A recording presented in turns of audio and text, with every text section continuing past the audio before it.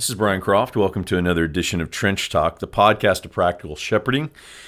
And I am not joined in studio today with Jim Savastio, who is usually with me, but I am excited to announce I do have a special guest that I am going to be talking to today, who I'll introduce in a moment. Before I do that, just a couple of quick things to remind you of. If you would like to reach out and contact us, you can go to practicalshepherding.com. There's a contact portion there, and that comes directly to me.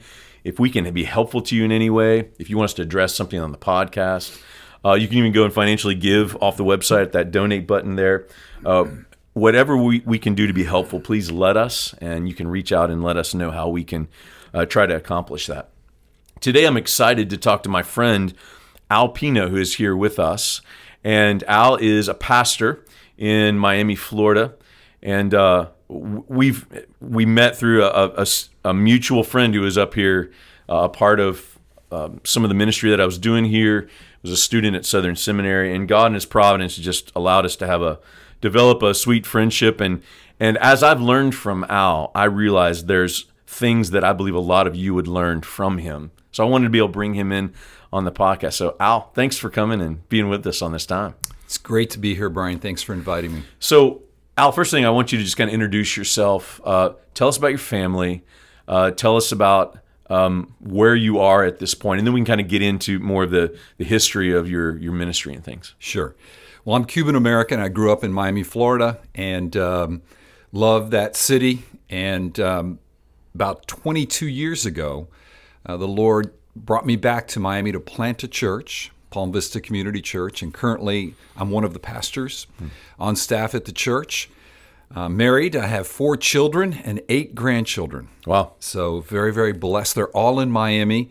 They're all part of the church. I realize that makes me a very blessed man indeed. I'm aware that we could probably have a separate podcast about how you pulled that off in some way to have them all there, have them all involved in church. That's a really great blessing. So Al, tell us about how'd you tell us about how you came to know the Lord, how the Lord kind of called you into the ministry. Can you talk about that a little bit? Sure. So I grew up in the tumultuous late 60s, early 70s. I'm 63 years old. Okay.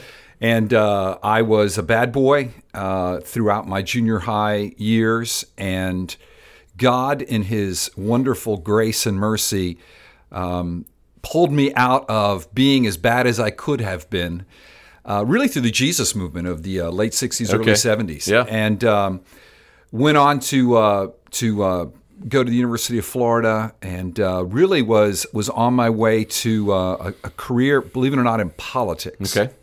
Being Cuban-American, my parents being Cuban immigrants, they loved this country, and my dad served this country in World War II. I served it as an officer in the Army right out of college. Okay. And I was on my way to law school in politics in South Florida. And God just came into my life, again, in a gracious way, and just directed me to serve Him. And that, I didn't know what that meant initially, so this would have been 1982. Okay. 3 weeks away from going to Florida Law School, just deviated off of that and spent many years trying to figure out what that meant. Initially, I thought it meant missions. Okay. I have a real heart for not only the Hispanic world, but the Muslim world. Okay. So I looked at possibly Spain, North Africa. And then after I graduated from Reformed Theological Seminary, RTS, it became clear that it was pastoral ministry. So I had done missions work for many years. So it went into pastoral ministry, and that's how I ended up in Miami, Florida, to plant Palm Vista Community Church 22 years ago. So tell me, what made you plant a church, and of all places, Miami, Florida, and what happened in those first few years at the churches you tried to plant? There's going to be some pastors listening to this that have planted churches and are trying to sort through and make sense even of what happened in their own church. What made you plant in Miami? Why Miami, Florida? And what were those first few years like? Well, first, let's talk about the reason to plant a church. Okay. And that would be my ongoing development of my concept of the church that God has given me. Though today I could probably articulate it better than I could 22, 24, 25 years ago. I've always had this sense that the church is the place where God brings his people together to image him collectively. And I can see that clearer today, whether it's Ephesians 4:11-16 or 1 Timothy, and particularly 1 Timothy 3:15, where he talks about the church, the household of faith, the church of the living God, being the pillar and support or buttress of the truth. And I just think that the church is this glorious place where men and women get together. God brings them together, and collectively they image Christ. They reflect who he is, what he has done. The church is this place where we live out the truth, the gospel, this gospel life together, where we worship God, we image Christ, and we make disciples. And so it just was the place where I said, Lord, I want to give my life for the church, your body, your house, your household. And so planting a church was the way to do that. And the reason for Miami was I believe that the Hispanic world has been underserved in that. Okay.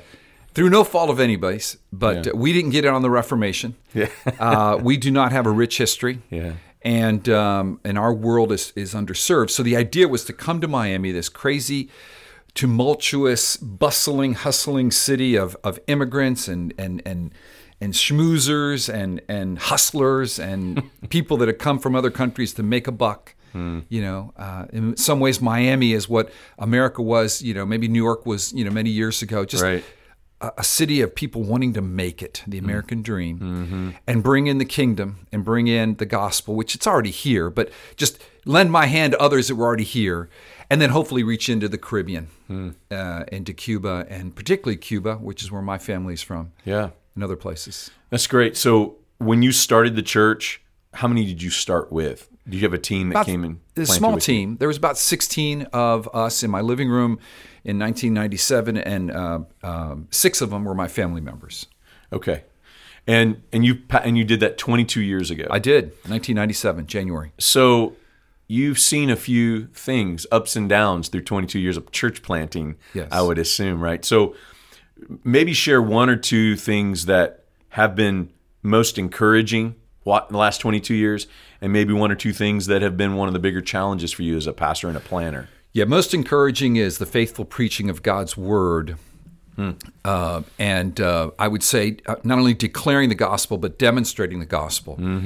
And the power of the gospel, God's love for his people, God's Christ building his church, and seeing that play out in marriages restored, people seeing the church, perhaps for the very first time, an evangelical church where they've come from maybe a Catholic or nominal Catholic background, come together from many different backgrounds and people groups and linguistic groups and socioeconomic levels, and coming to form a church by God's grace. And the fun that we have. Palm Vista is a church that loves to party. We have the gift of hanging out. It's good. We are in many ways dysfunctional, but in that way, we just embrace everybody, and we're just ready to have Hispanics are that way. That's great. You go to a park and have someone start playing on the congas and playing some music, and people will just start dancing and partying. They may not even know each other. And so in that spirit, Palm Vista has done that around the gospel. So seeing that work, seeing that grow, and then being able to plant out another church in Miami of dear friends, that's been the highlight. Seeing my children see a vibrant expression of the church, and by God's grace, as he has chosen them, we know that's God's work, not mine, but as they've seen that example and want to be a part of that, that's been a joy. And then serving with my friend Corey Smidgen, who is not Hispanic. In case you didn't wonder, Smidgen is not a Hispanic surname. That's good to know. The last 17 years, and that deep fellowship and friendship that I realize is somewhat unique. Those have been the ups. The downs have been probably seeing my own fallibilities and wishing I could have done things better. Pouring your life into people and then maybe seeing that either that didn't work well, or even experiencing the sting of disappointment in those relationships. That's probably the toughest one. And when I say disappointments, on my side and their side, so it takes 2 to tango. But those are probably the shots that hurt the worst. Yeah. But the gospel has brought much grace and reconciliation even in that. So grateful for that. That's great. As I'm listening to you talk, I'm reminded, as I'm 16 years into our church, that I often tell guys that if you stay 10 years or more, you can no longer blame the previous pastor for all the problems. You certainly can if you're a church planter. So you got to kind of come to a point where you own that, which is good, but can also be painful, as well. So talk to me about your church. What's it like? You're in Miami, Florida. What's the makeup of your church? Is there diversity within the church and age and that kind of thing? I want to say one thing about what you just said, and then I'll answer that question. Go ahead. And own it appropriately. Okay. Because one of the things that I discovered in a recent sabbatical I took is that at some point I was owning things that I probably shouldn't have owned. That's good. Can tease that out later with some of the guys, Yeah. but particularly guys that want to beat themselves up a little too much. Yeah. I think there's some wisdom in bringing other people in and owning things appropriately. Mm-hmm. All right, moving on to Palm Vista. Hold on a second. Before, I appreciate you mentioning that because we want to draw a distinction. If you're listening to this, there are two kinds of pastors usually, and that's the one who is not willing to take the ownership he needs to. But there is another pastor you just articulated that you even claim to be yourself, in that you're maybe it's connected to a bit of self-loathing in that we take on things that we even shouldn't. And so if you're listening to this, we would both affirm that those two kinds of pastors exist. It's important for you to know which one you are, to know how you need to deal appropriately with owning things and stuff. So, okay, Al, go ahead. Go ahead and jump back in. That's an important thing I think we just highlighted, though, for whoever's listening. That may be another podcast. I think that is, but let's keep going. Yeah. Palm Vista is about 60-70% Hispanic, most like me, second generation Cuban American. Okay. Not just Cuban American, but second generation. We speak Spanish, but our mother tongue would be English. There's also a lot that speak Spanish as their mother tongue, and there's a few that don't speak any English, so we provide simultaneous translation for them. It is a church that it spans all of the nationalities, particularly of the Caribbean, Central America, and South America: Argentinians, Brazilians, Cubans, Puerto Ricans, Mexicans, everything. I'm from Spain. Yep. Islands from the islands, St. Vincent's, Barbados. So I think it's a South Florida mix. Yeah. Duh, we're in South Florida. Yeah, but you would say your church reflects the diversity that exists in South Florida. Yeah. The other day, I used an illustration of the naturalization process to become a citizen in one of my sermons, and I said, let me just ask you a question. I said, how many of you have been naturalized or know someone that's been naturalized or somebody in your family or in the process of being naturalized? I would say over 75 people raised their hand in a church that's not that big. And I looked around, I was stunned. I mean, I raised my hand. My parents were both naturalized citizens. So it's that world, it's a cool world, crazy world. Yeah. Al, a lot of pastors listening to this, what do you love about being a pastor? Yeah, I think the first piece for me would be caring for people's souls. When you look at Timothy, this word, for an elder, an overseer, even a pastor, it all comes around this shepherding idea, this idea of he's the shepherd, he's the great shepherd and overseer of our souls, Philippians 1:1, and then he has under shepherds. I love doing that. Yeah. Listening to them, praying with them, equipping them for ministry. Obviously, preaching the word is front and center. I love preaching. I was born to preach. I'm a preacher. I didn't think I was. Initially, I think my father thought I was a politician because I had the gift of gab. Right. But I think that gift was from God to be able to articulate and do so in a way that's compelling. Politicians can do it sometimes with mixed motives, but it's compelling, right? You want to listen to that guy or that gal. But I think God gives that gift to people, to men, to preach in a way that is profound, in a way that is accurate, but it connects with people. I love connecting with people for the sake of the gospel. That's good. So you're a pastor of a church that you planted. And Al, there's a lot of conversations now in different circles about church planting and how do you plant a church? How much should pastoral giftings be involved? How much should entrepreneurial giftings be involved? So let me just throw this loaded question out there, and you can answer it however you want. But is a church planter to be a pastor? Or how much should a church planter be a pastor, and how much should they be other things? Because that's obviously a unique calling to start a new work like that. But this is a debate that I'm hearing more and more about. So, but as one who's pastoring an established church, but that you planted, somebody who's listening to this and thinking they want to be a church planter, how much do they need to be thinking, I got to have entrepreneurial gifts and self-starting gifts and all this, and how much do I need to have a pastor's heart that you just articulated to say, I love to care for people's souls? How would you answer that? Man, this is a great question, Brian. I probably would answer it with some questions of my own. Yeah. I went through the process many years ago with one denomination of being assessed. I kind of had it validated with another group, and I've been part of the group that I'm with now, the Southern Baptists, in assessing church planners. Okay. So I understand somewhat all that. Yeah. But I just think that biblically we are to care for the souls of men and women and preach. Mm-hmm. Is there a gifting that enables a man to gather in a unique way, in a pioneering way, in a creative way?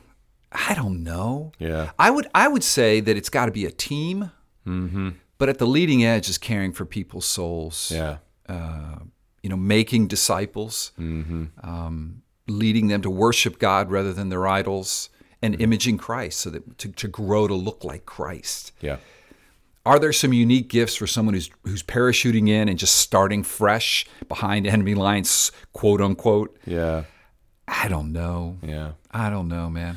Great question. No, and I appreciate your answer because, I would advocate for the same thing you shared. So just for the record, if you're listening to this, church planter, church revitalization, pastor who wants to go do a church revitalization, this is a unique context in some ways in those two areas.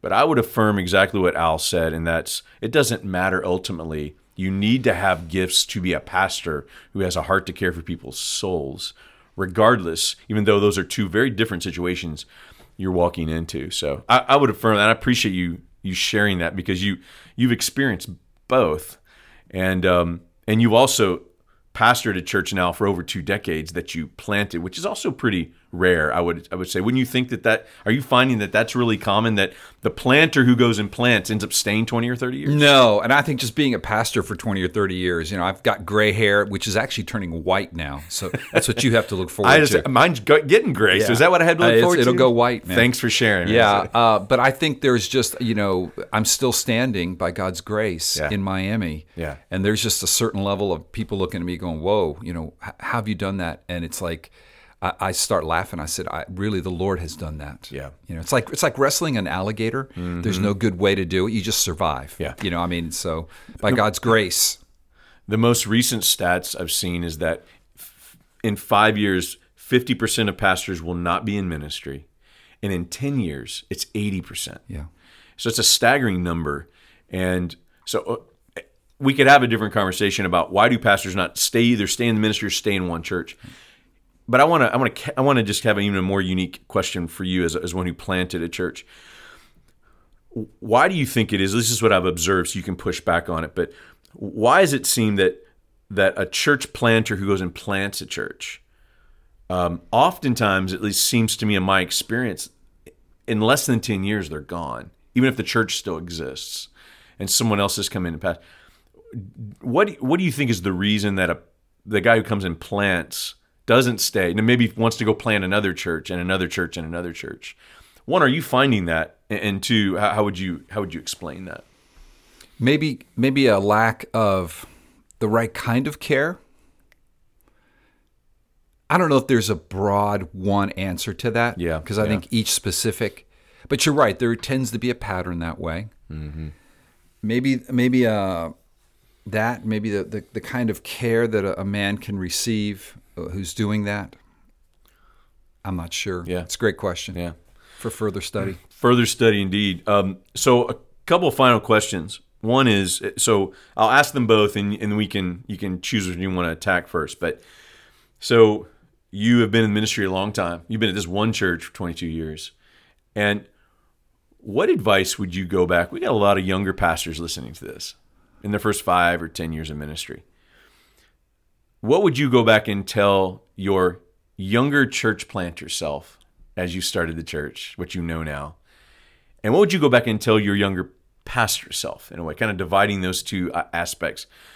What piece of advice would you give first as a young planter and then as a young pastor?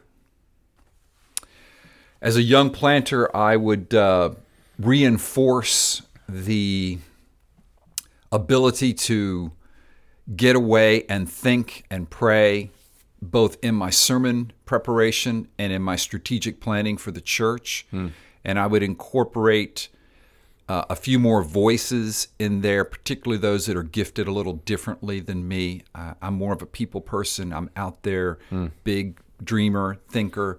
Bring in more detailed individuals and listen, cultivate that listening. To my pastor self, I would say take sabbaticals sooner. So I took my first sabbatical 22 years into it. That probably should have been my third one. This is just a thumbnail. Who knows? Everybody's different, but maybe every 5 to 7 years. So helpful to get away, not only to think, but to get a fresh perspective on that church that you love very much. Would you share just as a final thought, why was this the first sabbatical at 22 years and not the third one? Well, I think part of it is I'm a people person. I think I heard on one of your recent podcasts that some guys, would love to hang in and just do sermon prep all day by themselves, and some guys are out in the Starbucks or wherever meeting people. I'm that meeting people guy. I am too. So I'm horrified to be alone. Yeah, it's like jail for me. And don't put me out in nature. I'm a city guy. I need sound and people. So I think part of it was just my own reluctance. Part of it was probably some pride, thinking that if I wasn't there, the thing would not go well. And a part of it was just ignorance. Didn't realize. Okay. Well, that's good. So you would advocate for a sabbatical maybe every 7 years, 10 years maybe? Yeah. I'd say no more than 7. Yeah. And don't let people tell you what it should be. It's going to be different for every person. That's good, yeah. You don't have to be quiet. Ooh, sorry. I know you're big on being quiet, Brian. Sorry. You do want to be quiet. Not all the time. No, I know. Just some of the time. All right. So let me speak to the crazy people like me who are horrified by that.